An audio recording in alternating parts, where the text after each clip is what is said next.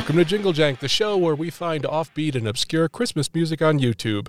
I'm your host, Scott Newman. Joining me, as he always does, is the Christmas expert, Jay LaChapelle. How's it going, Jay? It's going well, man. How are you doing? Oh, I'm doing fantastic. As we're recording this, it's the Saturday night before Halloween, so we're almost done with this. I'm ready to move straight on to Christmas. I don't want to see another pumpkin. I don't want to see more candy. Well, I can't eat any. I'm diabetic anyway. This holiday holds nothing for me, and I happened to tune in the Sounds of the Season station on cable today, the music station, and it's all Halloween. Like every fourth song is the Monster Mash and then Ghostbusters by Ray Parker Jr. But in the bottom corner, it says, "Get ready, Christmas music coming November 1st." So I'm beyond excited about that. Christmas music will be playing 24/7 in my house from November 1st probably through, I don't know, January 10th or so. So I'm doing great. Nice, dude. Nice. Yeah, we went on a whale watch today, actually, and it was... That's not Christmas. No, it's not very normally a Christmassy event, although I will give the crew of San Diego Whale Watch a lot of credit because they were all in costume. And Are they paying us? What's that? Yeah, right, exactly. And we're always looking for sponsors. But yeah, so they... Even whale watches, yeah. They had the guy who was boarding everyone was dressed as Death, you know, with the hammer and sickle. And it was kind of a... They were... You know, if you're not really big on going on a boat, that's not really the best thing to do, is it? Yeah, probably not, you know, but I had to give... They were a good crew and they were very spirited. But one of the things I thought of is they played a very good selection of Halloween-themed music during the cruise, so it was very, very in tune with our show. I thought it was, you know, a lot of obscure songs I hadn't heard of before. So, oh, that's really cool. I wouldn't want to get on an airplane and have the pilot dressed as Death. Yeah, that would be horrible. Yeah, no, probably a poor You're choice. Not filling me with confidence, dude. Yeah.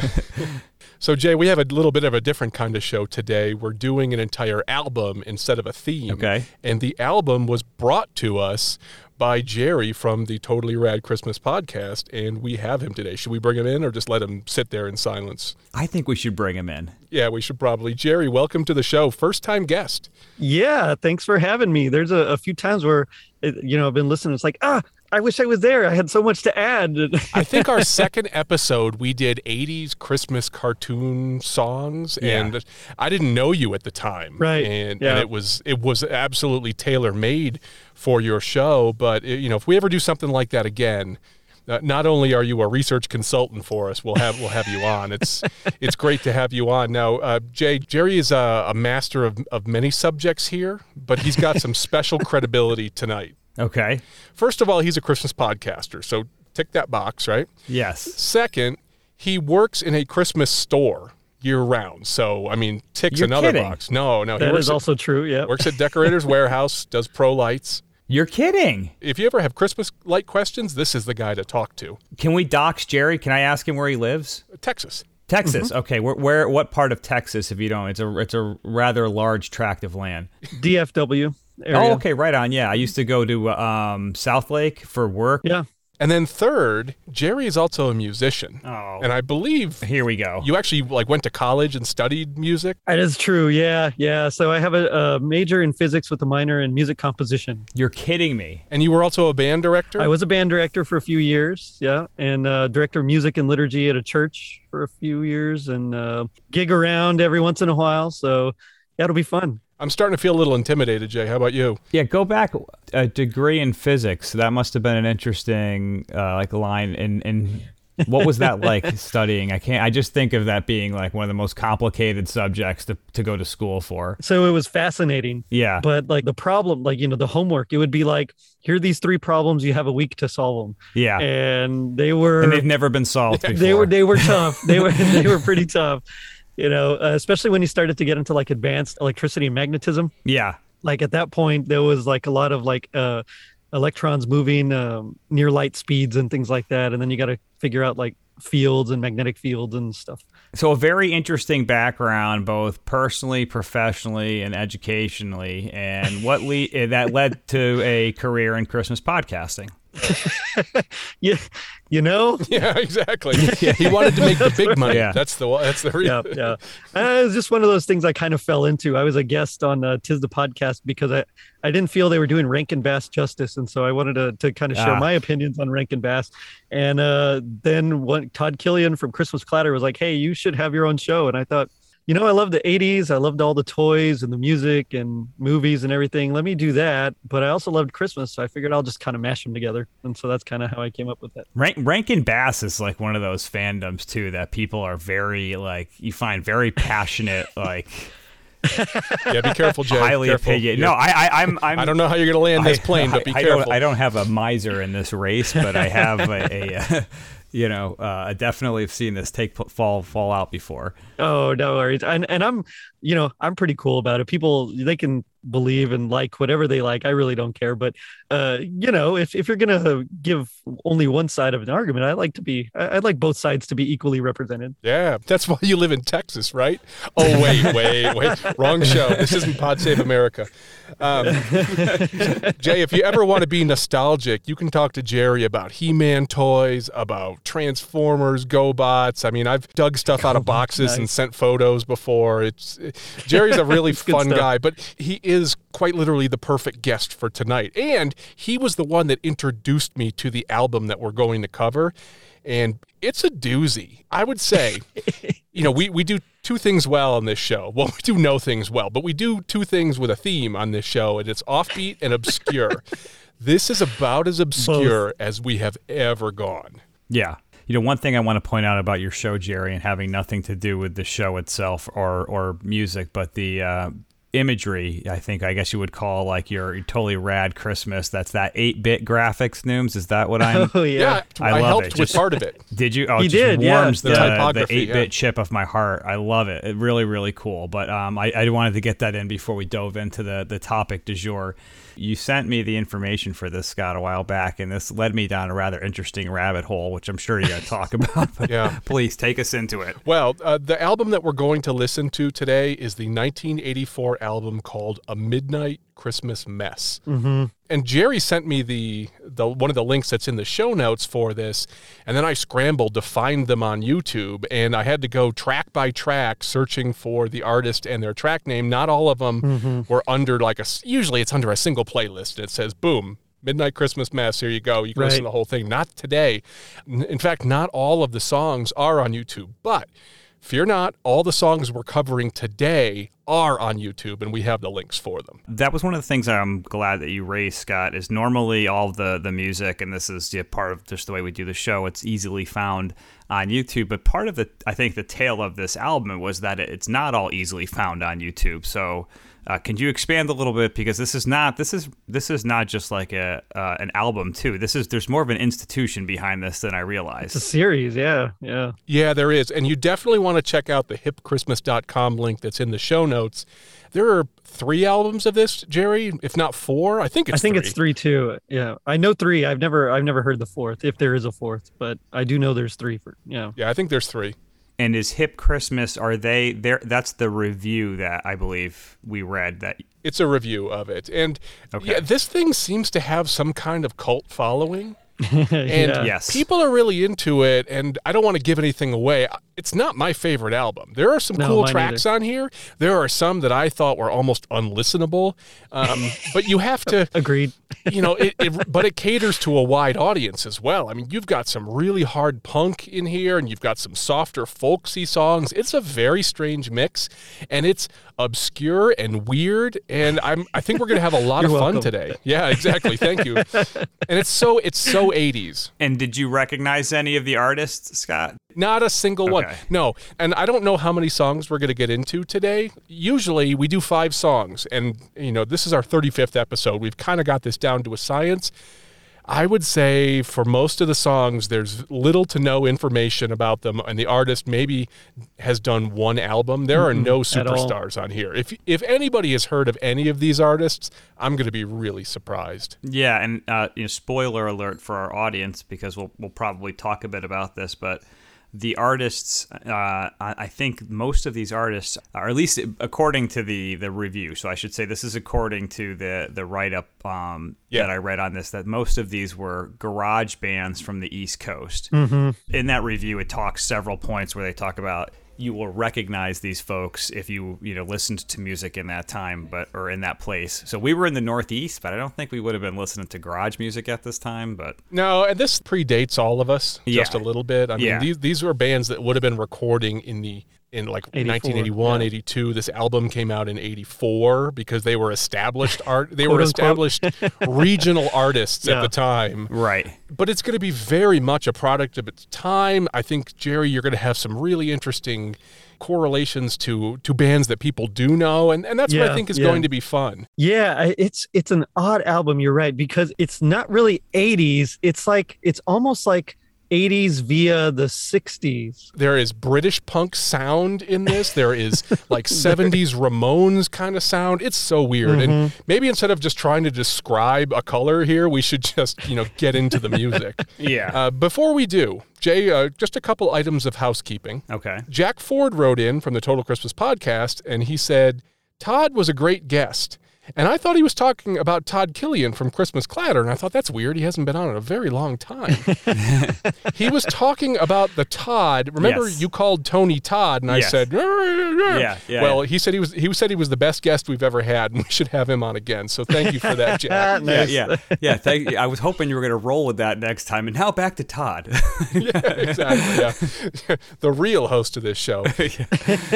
Also, Mike Westfall from the Advent Calendar House podcast wrote in to say, Jay, he has also heard of the band Jellyfish. Yes. And he agreed with you that Mariah Carey and the Ghoulish Cauldron sounds like them. So you are now vindicated Yeah. in your review there. I appreciate that. And I went back and listened to the song again, and it definitely is spot on. Well, he hears it too, so I trust you guys.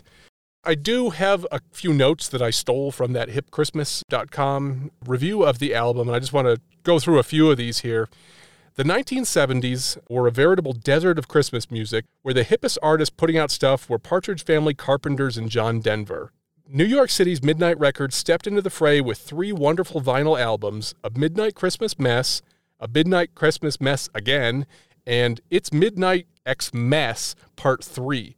These albums hardly burned up the charts, and they were very focused on the fertile American Northeast and its nascent garage rock revival. Now, that is straight from the article there. Yeah. Which you know because I don't talk that way. But the last one, Midnight Records was a tastemaker, and as such, their Christmas albums helped pave the way for the explosion kicked off by A Very Special Christmas. That was the 1987 album. I would call it seminal, Jerry. I would too. That's like one of those classic. I mean, in fact, it was that album that really helped bring Christmas music back into the pop forefront. Absolutely. Yeah, there's a great book called Jingle Bell Rocks. It's a 2-hour audio book, or maybe it's 1 hour. It's a documentary as well. Yeah. Yeah. Oh, okay. And they talk about, like Madonna brought back Santa Baby. Like it had She did, gone yeah. unplayed from there. But that, and in fact, Jerry, that was the first Christmas album I ever bought myself. So it's very special to me. It's a good one, and, yeah. And I think the first one is the best one. And Christmas in Hollis, too, come on, yeah. that's got to be one of the top 5 Christmas songs. Yeah, totally. I heard it in Walmart. It felt really weird, like, wow, I'm 45 and I'm in Walmart listening to Christmas in Hollis. Like, like my parents are still alive, but they would roll over in their grave if they were dead from thinking that. It's an odd way to say it, but I know what you It mean. is, yeah, sure. I know exactly what you Yeah, mean. we're not close. But can I just to go back a second? So if I'm understanding this right up correctly, so we have the subject of our show today is essentially the spiritual successor to A Very Special Christmas. No, the spiritual Predecessor. Predecessor, yes. This came out in 1984. Very Special Christmas came out in 87. Right. I think what they're saying is this type of album, this idea of bringing all these different artists together to make Brought it back. a Christmas album might have paved the way for A Very Special Christmas. Now, I don't know if the people who produced Very Special Christmas knew anything about this at all. Maybe Midnight Records is just taking credit. I don't know. One of the things I liked from the article, which this is a music podcast, but I think the reading the write up and what's the name of the website again for our listeners? Hipchristmas.com. Link is in the show notes. Okay, hipchristmas.com. Read the review because it's a good companion to the music for sure. All right, are you guys ready to get into the music? Yeah, let's do it. Yeah, let's get into it. So, Jerry, I asked you which of the tracks on the album were the most important to you, and you told me 2 of them. I made sure those 2 were first because I don't know how deep we're going to get into this list before the episode runs too long. So our first song today is Merry Christmas by Plan 9. Here we go. I took a walk out in the cold last night.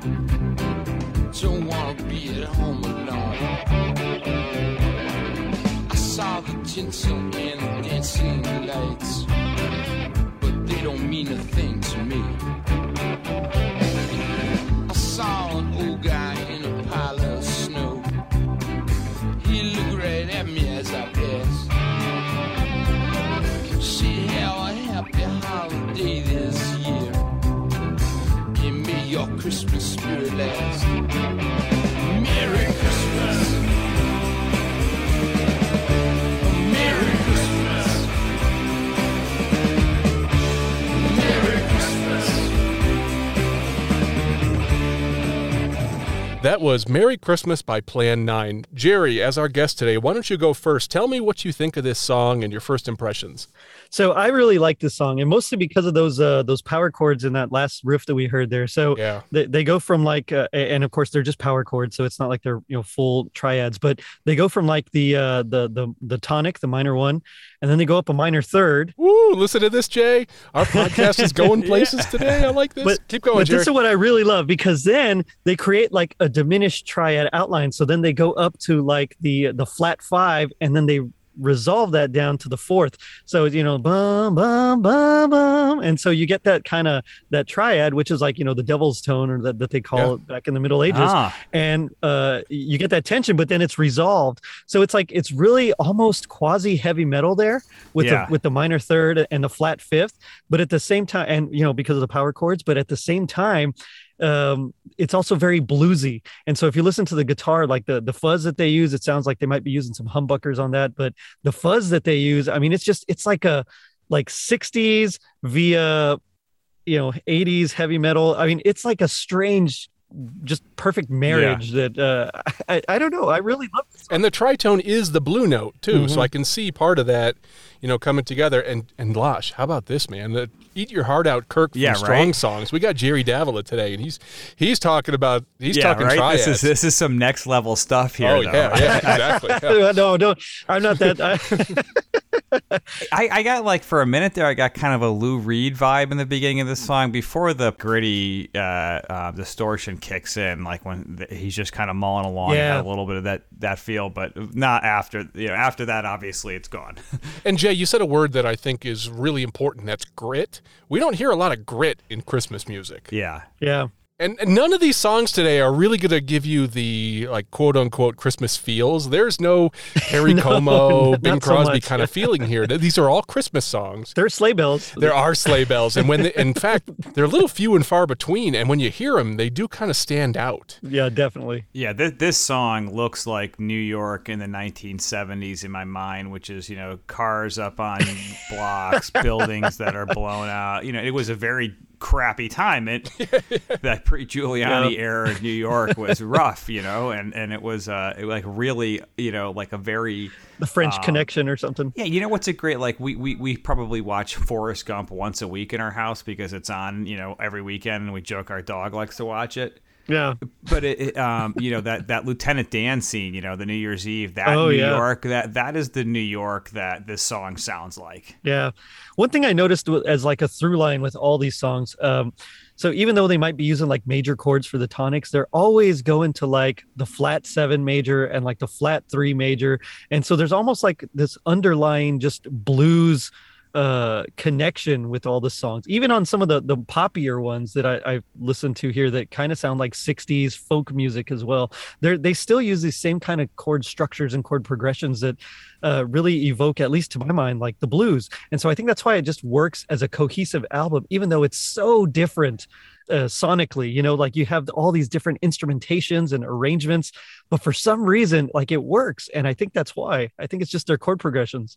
And to your earlier point about the tone and the fuzz here, that is to me why it doesn't sound like we're listening to Skinner or the Allman Brothers or any like blues rock people. Like, it does feel like that post-disco punk period in there. I do have some notes on Plan 9. First of all, I'll mention, because all the songs today come from the same album, this is the second song on the B-side of the album. And kids, there used to be records, and you'd have an A-side and a B-side. B-side. Or you might just call it track 7. But it's the second song on the B-side. Plan 9 is an American neo-psychedelic band from Rhode Island, formed in 1979. The group was named for the 1950s science fiction film Plan 9 from Outer Space. Not something I'm familiar with, but it sounds cool. I am familiar with that. It's that famous Ed Wood movie. Yeah. Yeah. Oh, okay. Very cool. With Bela Lugosi. And here's a quote from the Calgary Herald from 1989. Their music has that spirited, no-holds-barred feel of rock from the 60s while managing not to sound dated. So, Jerry, you mentioned the 60s and kind of a little bit of a feel you got. So I guess you could work for the Calgary Herald in their music department. So, I don't know if they're still around, but if they are, hey, guys, I'm here. Yeah. I'll write from remotely, Phone's still working, hosers. Oh, here we go. I'm guessing the Calgary Herald is not, at its former glory. Probably not, yeah. And Jay, I think it's always worth mentioning whether we would put songs on our mythical Christmas playlist or not. Yeah. For me, this is kind of a no-go. It's a little too gritty and heavy. I wouldn't be having a Christmas gathering that would have this kind of mood. Maybe if it was me and you and Jerry hanging out in my basement with my pinball machine and my arcade machines. Dude, that sounds awesome. Let's do that. Okay, gotta go. Yeah, that does sound like a good fit for this. Like, I was trying to think of like a gritty kind of environment where this would, like, a garage Christmas party might be a good fit for this. And my initial thought for the playlist was hard pass, but I do think this would be a fun one to throw in just to kind of mix it up a little bit. And yeah. It depends. If you've got a bit more, like, if you want to show some range to your taste, I think you throw this one in there. But it's definitely a situational usage only. I agree. Yeah. There is something that's interesting about it as well. I listen to all these songs solo. I was sitting in my house playing some video games, listening to these. Listening to it now with you guys, the song had a bit of a different feel. It's kind of like how a hot dog tastes better at the ballpark, even though it's the same thing. So, I don't know, there might be something to that, maybe I'll feel differently about a few of these songs. Sitting on your own, this isn't the kind of music I would just sit and listen to. Right. So that was part of it as well. Any closing thoughts on Merry Christmas by Plan 9, or should we move on to the next one? Rhode Island is neither a road nor an island. Okay, discuss. Right. All right, the next song today is Gloria by the Trifles. Here we go.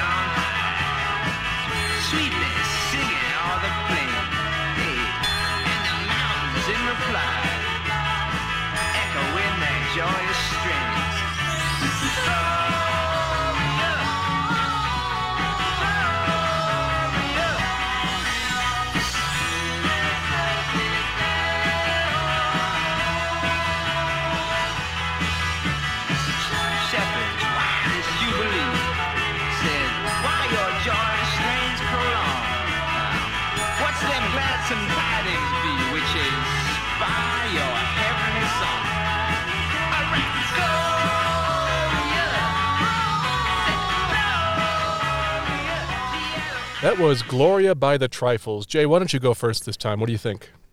So this is occasionally, and we probably need a better term for this, but occasionally we come across songs on the show that shouldn't have happened, that were remakes or things that let's just say this. We often talk about songs that are frequently covered and redone, which you see in Christmas music, and when they're, part of what makes Christmas music great, I think. Yeah, and I think we are kind to those who carry on and add to and innovate on great songs, and we are fairly harsh critics of those that beat up on them. And I like the song Gloria for non-Christmas reasons, and it's one of those songs that's been covered a ton of times by bands, and usually really well. This is not one of them.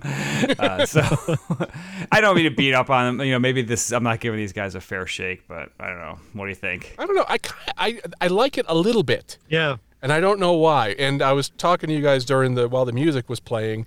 I feel like this is Dollar Store Mick Jagger or something here. Like, it's got some Rolling Stones feel to it. But I guess what it has, though, is it has a rawness to it. This is not a overproduced, like, I feel like I just saw... It's not well-produced at all. No. Yeah, I feel like I just went to some back alley concert and saw something different. What did you think, Jerry? So definitely not well produced at all. The guitars are mixed way too loud. There's like way too much highs in there. I mean, I would have added some mids. Jay, are you taking notes on the kind of stuff Jerry says? Because this sounds classy. I am. Super classy. Go ahead, Jerry. I think what I like about this song is that I'm a huge Blue Oyster Cult fan. And this sounds like early Blue Oyster Cult, back when they were like the Stock Forest group, before they like really made it. So you got Mick Jagger vibes. I got like Eric Bloom Interesting. vibes. He's Good pull. He's the lead singer, especially in, like, you think about that song, I'm on the Lamb, or what is it? I'm on the Run, but dude, if it's not Don't Fear the Reaper, I don't know who it is. Okay. So yeah, BOC. Play Don't Fear the Reaper. So, well, they have a few songs from their first album, Don't Fear the Reaper. I love that song.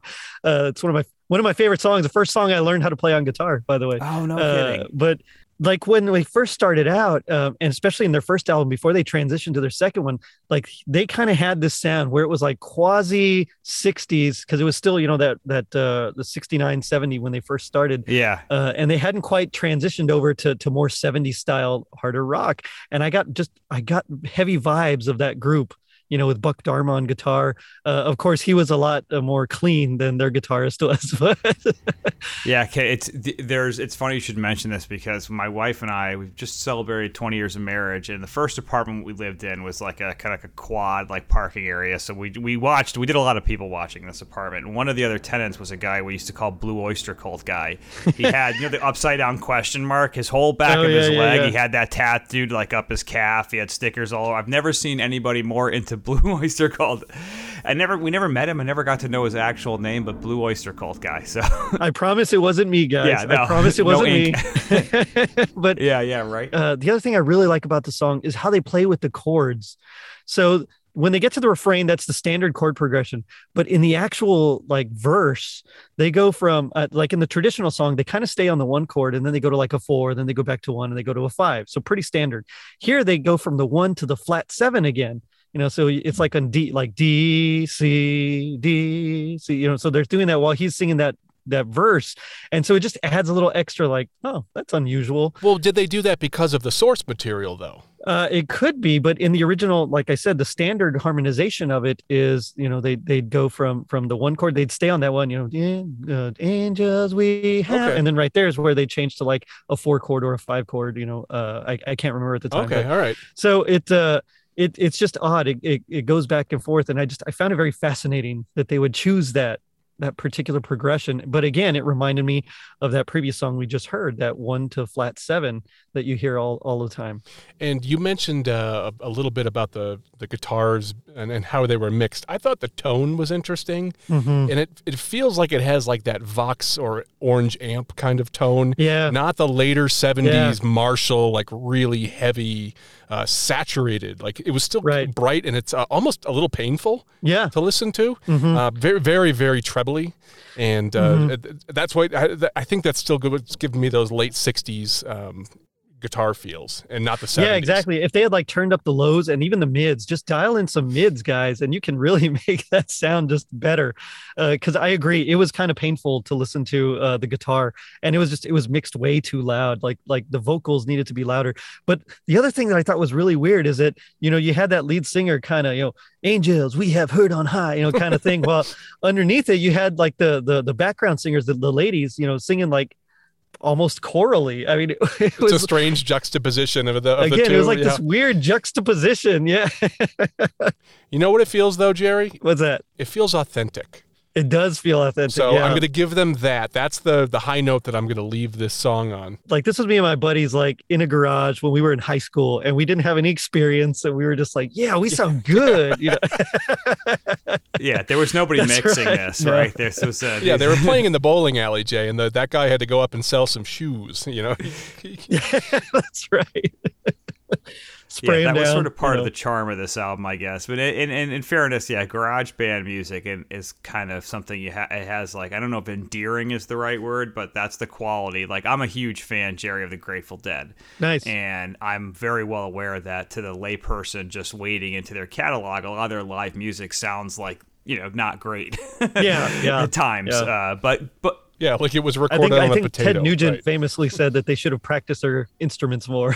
Yeah, exactly. Yeah, exactly. But I think that this kind of music has some of that quality to it, Yeah. which is the trained ear, and I'm doing the air quotes thing. The trained ear in terms of if you've been treated to this in the past, you can recognize that kind of crappy sound and appreciate it. Yeah, A couple notes on the Trifles before we move on here. Trifles. These guys all got great names. This is the 6th track on the B side of the album. And Jerry, I don't know if this is truly a thing, but I feel like if you're dealing with the B side of the album, the lower you go in the track numbers, like the less strong the music. Yeah. That's just a guess. Usually you want to start strong and you want to end strong, but Yeah, that was Bruce Springsteen's thing, I believe. Like he always wanted to make sure the first and last. Yeah. It's like the higher table numbers in a wedding. yeah. So this was the 6th track on the B side of the album. The Trifles are a garage rock band from New York City. Hold your hats on this one. I know it's going to be surprising. They only had a single album. What? Yeah, and I had a note that they have a strong Rolling Stones vibe. Yeah. So that was the Trifles. An interesting track, and believe me, I actually picked what I thought were the best tracks of the album. So the ones that are on the cutting room floor are even more painful to listen It's so to. funny because it's perfectly 80s in that way, because the 80s had like a lot of fantastic stuff, like I'm thinking great movies, and again, great is a matter of taste, but you had like a lot of good Schwarzenegger movies, Stallone movies, but then you had like a lot of like low budget sci-fi movies and action movies that like tried to rip them off, and that's kind of how I feel. So like some of these so you have the big tracks that are like, I don't know, Conan, and then you have some of those other tracks that are like The Sword and the Sorcerer, and I feel that's what this is right here. Yes. Oh, yeah. Amazing. That is a great description. I don't know if the 80s produced more of that than any other decade, like but we often just remember the tip of the iceberg. There were many that came before, like it's Halloween time, and we just watched Nightmare on Elm Street. Like the third one was just on. Caught a little bit nice. of that. Yeah, a few of those nice and good campy 80s movies, but you forget. Just again, we forget the 80s kind of went out on a Disney bang and came in on a very gritty undertone. The world was not so pretty at that time. And everything was new. All these movie these Yeah. low budget movies. It was. I remember where the movie you're describing would have been in the video store. It would have been very low on the shelf by the floor, near the bathrooms. Yeah, exactly. All right. Well, I'm gonna channel my inner roller rink DJ here, and we're gonna slow it down a little bit here. With Everybody grab a partner. yeah, everybody grab a partner for couple skate here. This is "Christmas Time with You" by the Cheapskates. Christmas time is here again, and I wish it wasn't so. Spend my time remembering how we made angels in the snow. Hope you're thinking of me and that I feel the same way too. If it works out okay, I'll find a way to spend my Christmas time with you. Feeling the cold glow, forgiving the winter snow, or reflecting the sun. Christmas time with you. Then we won't feel the air. It'll be cold, but we won't care. Christmas time with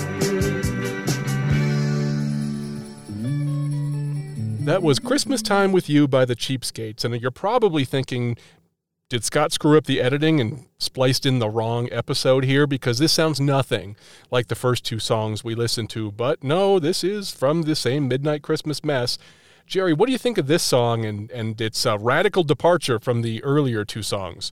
Well, oh man. Okay. So again, we kind of come to that 1-4-5 chords, but used in such a different way. So the main verse, it goes back between the 4 chord and the 5 chord, where we kind of start on that 5. And so you get like tonically, you think that is like you think we're in the key of D, but we're not. We're actually in the key of G, but they stay on that D to C progression so much that you get that feel of that 1-flat-7. And then eventually in the chorus, they go to that G, and then, oh wait, we're in a different key. So it's really different, but the arrangement as well. It sounds like 60s folk song. It does very much. Yes. Or almost what is it, the Skyrockets and Afternoon Delight band? Yeah. Bay City Rollers, right? I don't remember what it was. It could be them. I got that vibe from them, like, okay, this is different. So while tonically, or orally, they kind of sound very similar to the other ones as far as chord progression goes, just the whole arrangement throws that out the window. And so I think I actually like this one better, even though it's not like my favorite genre of music. But at the same time, it's more lighthearted. It's a little sweeter because of its style of playing.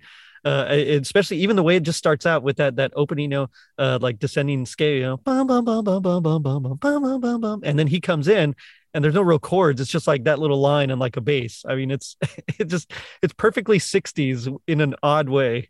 And Jerry, with what you just said there, my corollary in real life is we had a Halloween party at the house today, and all of my daughter's friends came, and I mean, it was screaming, it was mayhem, and then everybody finally left, and there's my daughter being sweet again, and it was like, oh, thank God, like my eye was doing the twitching, and the sound was getting to me, and I was just like, oh, this is a lot better. And that's how I feel when I hear this song. Yes, exactly. Compared to the first two. Jay, I have a note from our research department. It was not the Bay City Rollers. It was the Starlight Vocal Band that sang Afternoon Delight. Starlight Vocal Band. Okay, yeah. But what did you think of this song?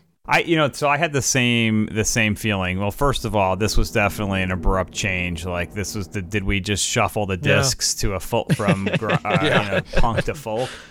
Yeah, I was actually, I pulled up, was trying to look at the soundtrack for the movie Easy Rider, because this reminded me of a song off of it, actually, and the Byrds, I think. So 60s folk was spot on. It does sound like 60s folk. And Jerry, you know what else it makes me think of? What's that? Is, you know how Woodstock was a crazy mix of different genres? Very much so, yeah. That's almost what I'm feeling here, and obviously this is not the 70s, but it reminded me of that. Yeah. You got Jimi Hendrix on one hand, and I can't even think. There were legitimate Crosby, Stills, and Nash, and legitimate folk singers there as well. So this was definitely different. I do like the song. You heard it here first, folks. The Midnight Christmas Mess is the Woodstock of Christmas albums. It's the Woodstock of Christmas albums. Yeah. It really is.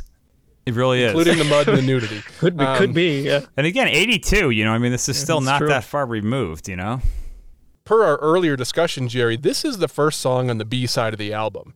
So it's a little bit of a stronger track. Yeah, I agree. Some notes here. The Cheapskates, and that's EEP, not EAP. The Cheapskates are a now defunct 1980s garage, rock, and power pop band from New York. Yeah. According to AllMusic.com, the Cheapskates were a big part of the 80s revival of the garage rock scene on the East Coast. I'm going to take their word for it there. Which is funny, because when you think of like garage rock, you don't really think of like 60s folk songs. No, not at all. No, I think of the two previous tracks we listened to. Exactly, yeah. Yeah, I feel like a garage folk. I feel like there's like a Saturday Night Live skit in there somewhere, right? This song was later included on a bonus track on the 1995 CD re-release by Music Maniac of the LP Run Better Run, which originally came out in 1984 on Midnight Records, the same label that did this one. The only reason I mention that is this song actually had some longevity to it where a lot of the other ones didn't. Yeah, well, and it just feels better produced. Yeah, it is. It feels like a legit song. It's mixed better. It's mastered better. And I think for those reasons, it's somewhat unremarkable. I agree as well. Yeah. This is the Toyota Camry of Christmas music. Beige Toyota Camry. Exactly. Playing it safe.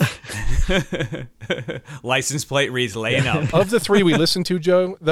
Joe. Hey, Joe. How's it going? Hey, Joe. Back to you, Todd. Of the three we've listened to today, this is the first one I would maybe put on a playlist. Yeah. And it is unremarkable. It's nothing special. It's filler. And it's it doesn't music. feel like Christmas at all to me either. I mean, none of them really have. But this one, for some reason, feels less Christmassy to me than the others. Let's see if the next one does any better, because I think the songs actually do get a little better from here. And I know that's passing judgment. Music is a very subjective thing. You may have loved that first or second track, and here we are, just ripping on it, and you may have hated track number 3. I don't know, but I think personally that the songs get a little better in quality. And part of it is, the lyrics and songwriting. So I don't know, maybe I'm wrong. Maybe I just like the overall tone of the songs that are coming up. But anything else to say about Christmas Time with You by the Cheapskates? Great band name. Yeah, cool name. It is a cool name. That's yeah. about it. Reminds me of the Cheap Cheeps from Mario Brothers. Yeah, exactly. All right, so the next song today is Christmas Time, that's Tyme, by the Yard Trauma. Christmas time puts a smile on my face. Seeing decorations out of the place. The feel of the season brings me great joy. Christmas reminds me of being a boy. I love holding you. I love by the tree, singing all the Christmas songs, bringing out the child in me. Hey, sing the wheel, sing the wheel, move the wheel. Sing the wheel, sing the wheel, move the wheel. Ow!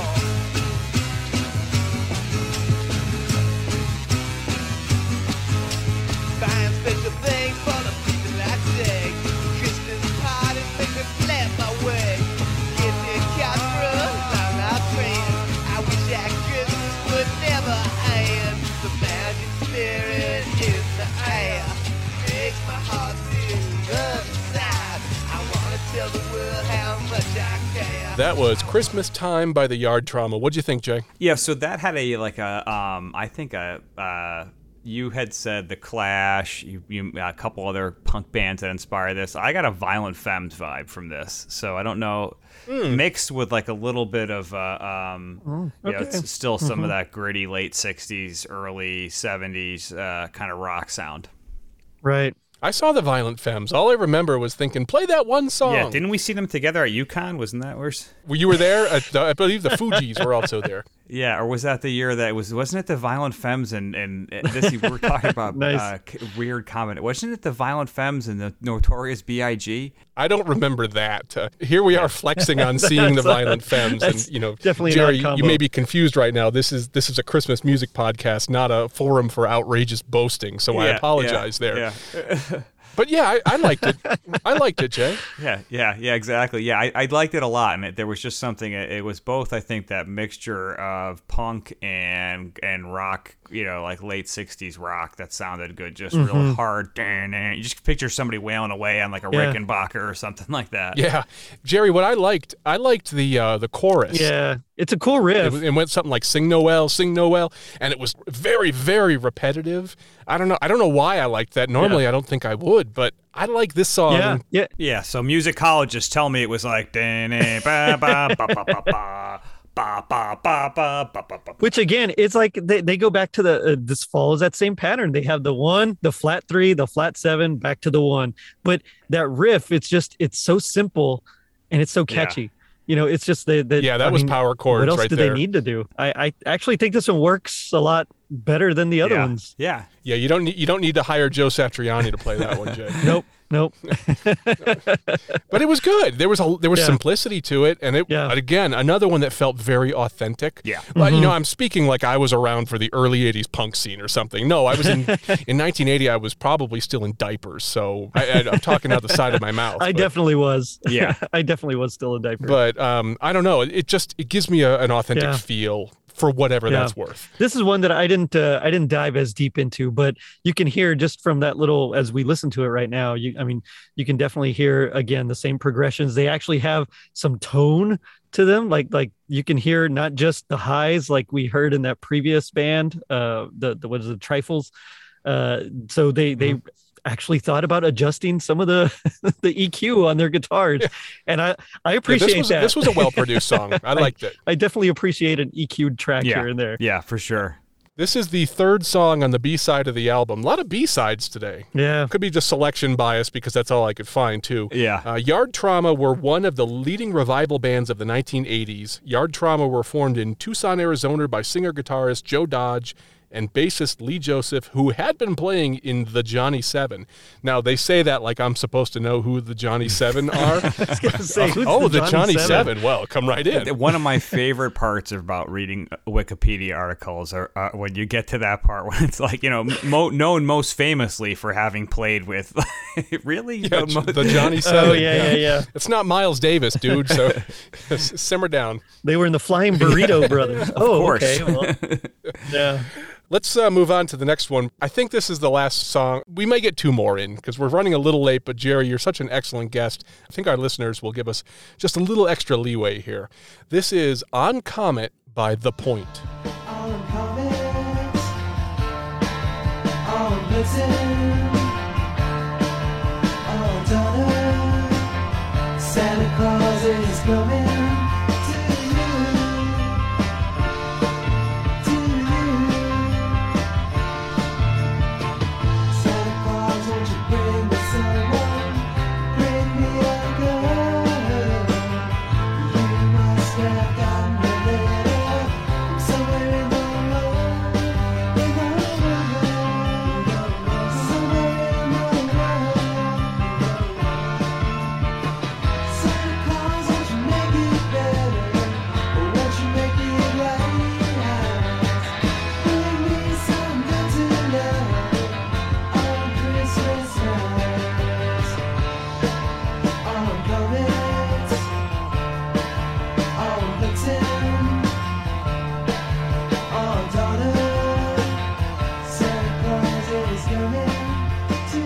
That was On Comet by The Point. What'd you think, Jerry?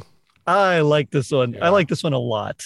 Yeah. What is it about it that you like so much? Well, first of all, I like that they use more than just, the same chords that everybody else was using. Of course, again, we have a more polished arrangement. So I really appreciated that as well. But there's a during the verse where they're actually using the same chords of one of my other favorite songs, which is a Kobe Calais song. So it's more recent, called I Never Told You. And it's more of like a sad, sappy kind of, I love you, but you never knew kind of song. But I love the chord progression that she uses there. So she goes from like the minor 1 to the flat 3. And then from there, this is where it kind of gets fun. She goes to the flat 6, then the flat 7, and then she goes back to that minor 1. And so they take that progression. They had it first, I guess, but they use that progression and they use it like kind of inventively. It's really nice. And then they set up to the chorus, which is kind of just a 1 chord, 4 chord, and then, back and forth.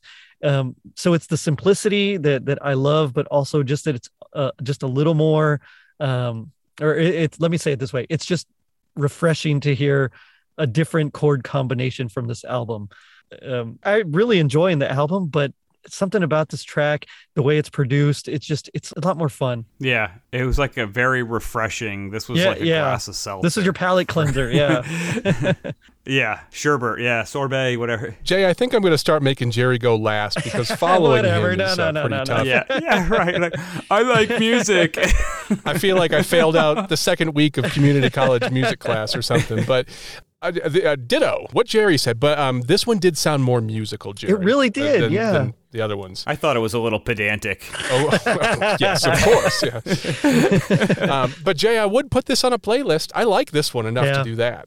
Yeah, I liked it a lot. This is definitely an addition, and I want to tip my hand too much, but this is one of my favorite songs for our lineup this week. Yeah, same here. And lyrically, it's very Christmassy as well. Yeah, it was. This one gave me more Christmas feels than a lot of the, especially those first two. Man, we started off with two really rough ones, or very, very different genres. I have some notes on the Point. Yeah, The Point. Tell me about The Point. Get to the point. Yeah, because it sounds like a place you would surf, Jay. This is the second track on side 1 of the album. The Point was active on the Los Angeles club circuit from 1979 to 1985. So, Jay, this one is not the Northeast. Okay, that's good to know. This is your neck of the woods. You know what? I kind of get that. I mean, it does feel like there's almost a little bit of a surfer vibe to it as well. Okay. Yeah, that's a good point. And they sound like that time frame doesn't really match up with what this sound is to me, exactly. though, for some reason. It's very much like when you said that from 1979 to mid-80s, it just doesn't seem to match that. Like if they had said 66 or something, I would have believed it a lot more. Yeah, or if they had said like 98 or something like that too. Exactly, yeah. Somewhere in that time frame. But Jerry, the vocal harmonies reminded me more of the 60s than of like the late 70s or anything like that. That was a throwback. I completely agree. Yeah. Here's the next line. This one's going to be surprising here. The Point were often described as part of LA's psychedelic revival scene known as the Paisley Underground. Yeah. I do not know anything about the Paisley Underground. Well, that's what I was digging on, that vibe of, like I mentioned, the guys kind of in suits going back and forth. That was like that late 60s British invasion, like the time right as the Beatles were discovering acid and Floyd was coming up. This is the sound of that period. And exactly. Definitely picked This is when Eric Clapton went to an SG. It started changing, There you go. Yeah. This is like, wait, can't you track? Is this like Cream? Would this be Cream, or would this be Yardbirds? What is the time frame? It'd be post Yardbirds. Yeah, I can see that. Post Yardbirds. Okay. Yeah, it's a little bit Cream-like. I remember getting into Cream in college, and I was like, "This is a whole different kind of." It was music cool. here. Yeah, And they knew how to groove. Yeah, it was very different. Well, the good news, guys, is we do have time for one more song today, so we'll get 6 in here. Let's do it. which one are you gonna do? We're gonna do "Christmas Time." It sure doesn't feel like it by the Dogmatics. Are you ready? Interesting choice. Yeah. I know. I thought you were gonna pick the last one because I guess that's the Yeah, most I didn't like the popular last track. one, so I really didn't like it much either. I actually liked that. Here's What I Want on Christmas Day. But yeah, this Christmas Time that's a good one. Let's do that. all right. one. Well, no, let's do "What I Want on Christmas Day." Here we go. You got me talking now until it's running through my blood. I'm like a wall, and I just won't budge. In this whole world, there's only one thing I want you see. Won't cost you a penny, but your love I want for me. Here's what I want on Christmas Day. You love to blow me away. Come on now, blow me away. Strike that cover on your old matchbox here. I need some keys to know that I'm not dead. I made a good time each and every day. That was Xmas Time. It sure don't feel like it by the Dogmatics. Jerry, what did you you picked this one. You pulled an audible at the last second here, and I'm glad did. you did because I think this one's actually better than the one that I was about to play. Yeah, I agree. So tell us what you think of it. I like this one. Okay, great. So well, there you that go. was There great we go. conversation. Yeah, He's not the best color man in baseball for nothing, folks. Out of all the tracks we played, this one feels the most 80s. A lot of it is because of that the bass line. So I believe this was like in the key of A, Oh, obviously. but they kind of stick on like that, E G A dun dun dun dun dun dun. And so like that just little riff right there feels very 80s to me as well.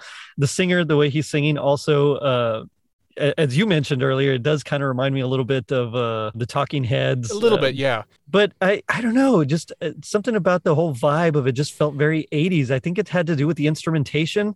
But not 80s in the synth kind of way. It was the vocals reminded me more of the 80s. The sound was still like very late 70s to me. Yeah, and I get where you're going with that, but I think it's just that riff there. Like I feel like that riff was playing off a lot of that, like in the 80s, especially like that early 80s. I could really hear. It sounded like Devo. That's where I think the Evo. Yeah, that's where the 80s vibe came in. Yeah, but not only not so much the music, but their how they sang. Yeah. And again, I'm the untrained, musical novice here. The way that they approached singing the song sounded very Devo, kind of punk-esque. yeah. Punkus. I like that. That's Christmas punk music. Punkus. Yeah. I think it was a great last track to play today. And coincidentally, this was the last song on the A side of the record. So if they followed the Bruce Springsteen idea of putting a very strong song at the beginning and the end of each side of a record, well, maybe they did that. This was a pretty good song here. A couple notes. The Dogmatics are a rock band from Boston, Massachusetts. They were formed in the 80s. They still play local venues, and they released their first new recording in over 30 years on Rumbar Records in 2019. Jay, you know Rumbar Records, of course. Sure, yeah. Very, very, very much. Old Rumbar. No, am I supposed to? Yeah. I believe they sell these albums at the shoe store. I'm not sure. I know where Boston is. I mean, I do have a cool note on this song, though. This is the most interesting note of all of the notes from today. Oh, I love interesting notes. The Mighty Mighty Bosstones recorded this song in 2005 for Mercury Records compilation Nice. Home for the Holidays, a benefit record for the nonprofit organization Phoenix House. To me, Jerry, that lends a little credibility to the song that Yes. much later, somebody Yes. of the stature of the Mighty Mighty Bosstones would take this song and re-release it. Yeah. I was going to play a clip of it.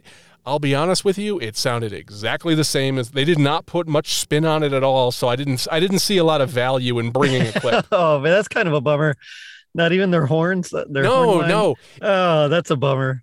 Yeah, I'm a late Bosstones guy though, and it did not sound like the Bosstones to me. So I gotcha. It was interesting, but good on them for taking this interesting song and doing something with it, especially for charity. I thought that was really cool. Yeah. Overall, I really enjoyed the song.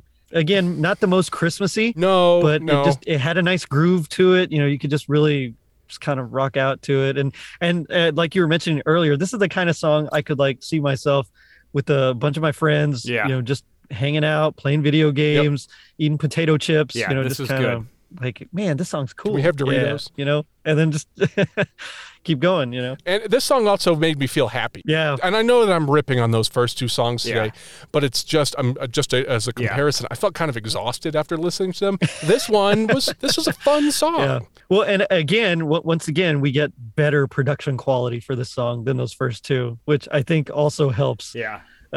Especially that second one, the Gloria one. That one was rough. Yes. Jay, someday when they remaster all of our episodes, because we've gone gold in the podcasting world, we'll have to change the playlist and drop those first two songs, okay? Well, you know, we had to go there to get here, so I think you can't overlook the importance of that. So, you know, we had to do what we had to do, right?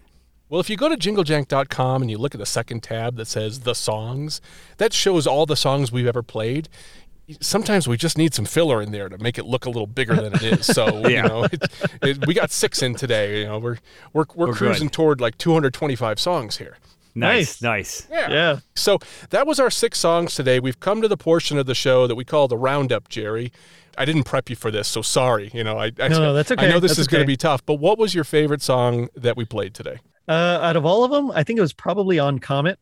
Yep. I think that was probably my favorite. I mean, I really like that last song too, just because it kind of it really grooves. But I think overall, just for production quality, for the interest, because I mean, in that bridge, we didn't mention it, but in that bridge, they kind of use some secondary dominant chords in there to give more just harmonic interest. So I think On Comet is probably my favorite. It's tough sometimes because we only play 60 seconds of a song. So Yeah. it's hard to pick one contiguous 60-second chunk. Yeah. Because sometimes, like you're saying there, you know, later on in the bridge, and some of these songs, that's where the sleigh bells came in. And I was like, oh, well, that was pretty cool, and I wish we had that. But then you miss some of the setup at the beginning of the song. Right, so it can right. be really Yeah. tough Yeah. to do that.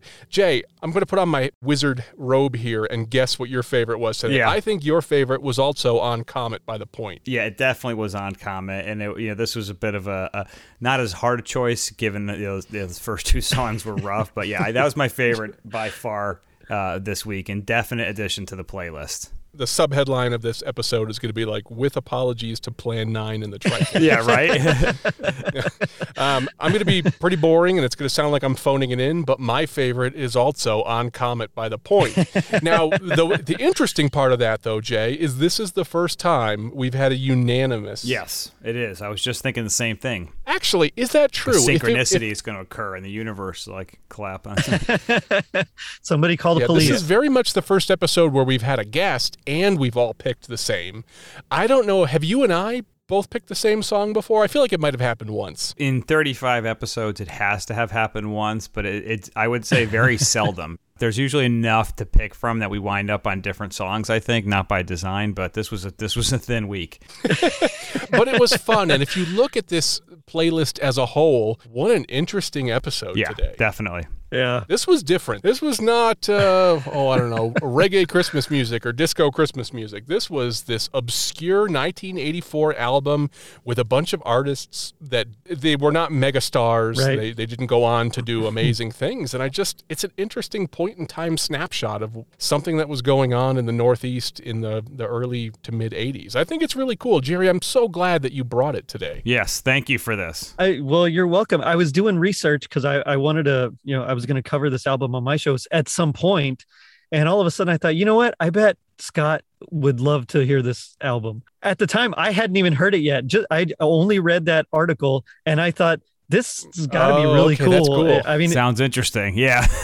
I've never heard of this before. I'm glad you said that, Jerry, because I kind of had visions of you like riding around in your car listening. Oh, this is my favorite Christmas album. I was going to be like, well, that's weird, dude. No, definitely not. But it was cool. And there are 2 more albums. Jay, I don't know that I'm quite ready to jump back in this pool.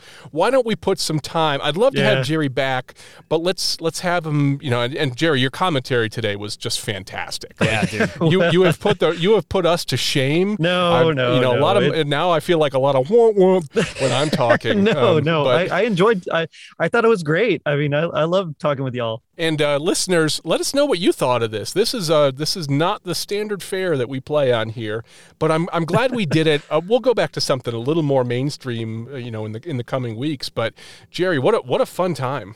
Jay and I started this show because we would text each other like, hey, I just heard some song I've never, ever heard before. That was rare and interesting.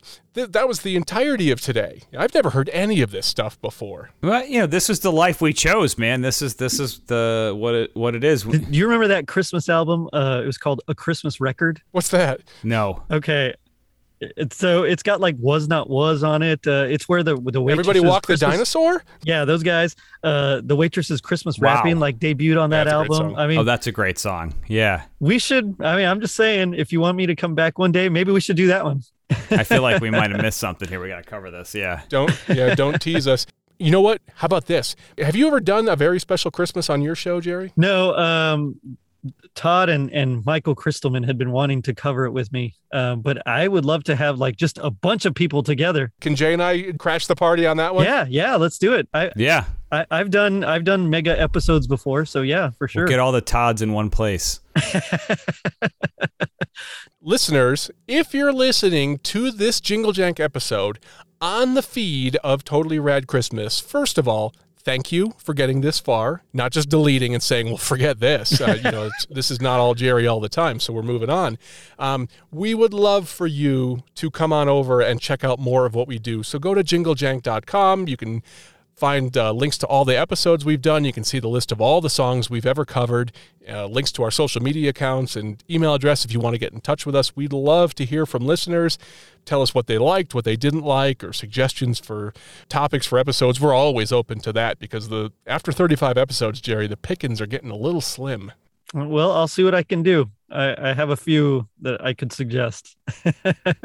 Right on. Anything else today, gentlemen, before we adjourn? I know this episode ran a little long, but I think it was worth it. It was fun. I had fun. Yeah. Thanks for having me. Yeah. Well, thank you for making the time for us, Jerry. Yeah. Thank you. And like I said, your commentary was just amazing. It's going to up our game.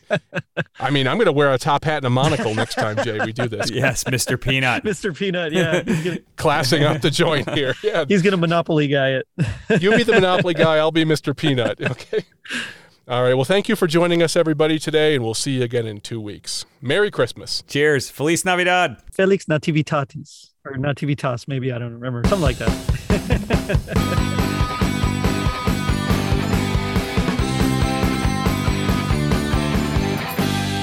All music used in this episode is property of its respective copyright owner, and no infringement is intended. These clips were played under the expectation of fair use for purposes of education or commentary. You can find links to all the songs we played in the show notes. Please don't sue us. We don't make any money from this. Look, Jack, I got it right this week and I didn't screw up the editing. The worst episode ever.